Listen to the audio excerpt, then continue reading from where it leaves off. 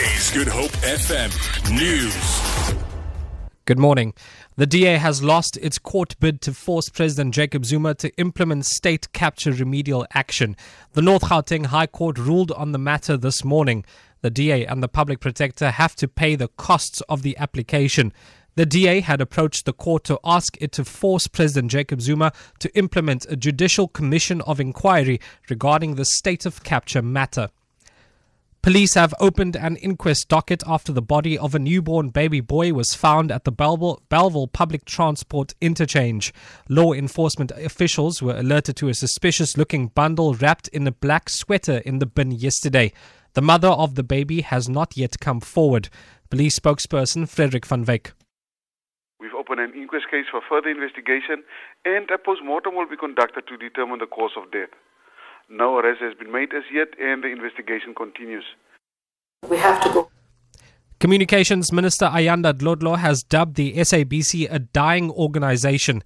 Addressing a media conference in Johannesburg last night, Dlodlo said it had been an uphill battle to find suitable candidates for the SABC's top positions.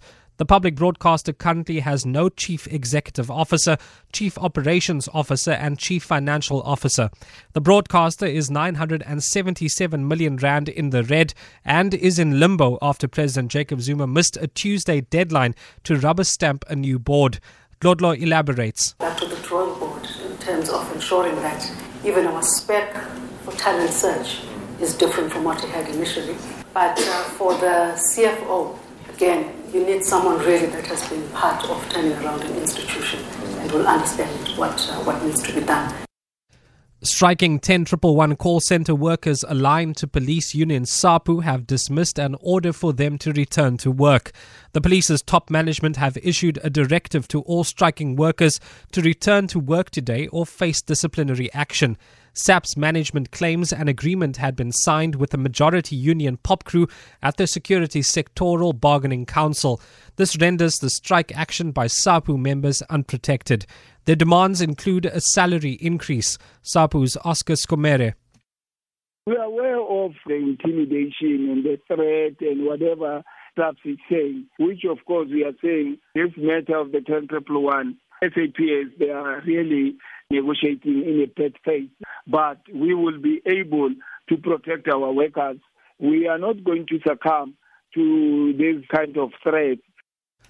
And finally, a rumbling volcano on the holiday island of Bali is spewing steam and sulfurous fumes with more intensity, heightening fears of an eruption. Officials say the number of evacuees had topped 144,000. Mount Agung, 75 kilometers from the resort hub of Kuta, has been shaking since August and threatening to erupt for the first time since 1963, a potential blow to the island's lucrative tourism industry. For Good Hope FM News, I'm Rikshay Peterson.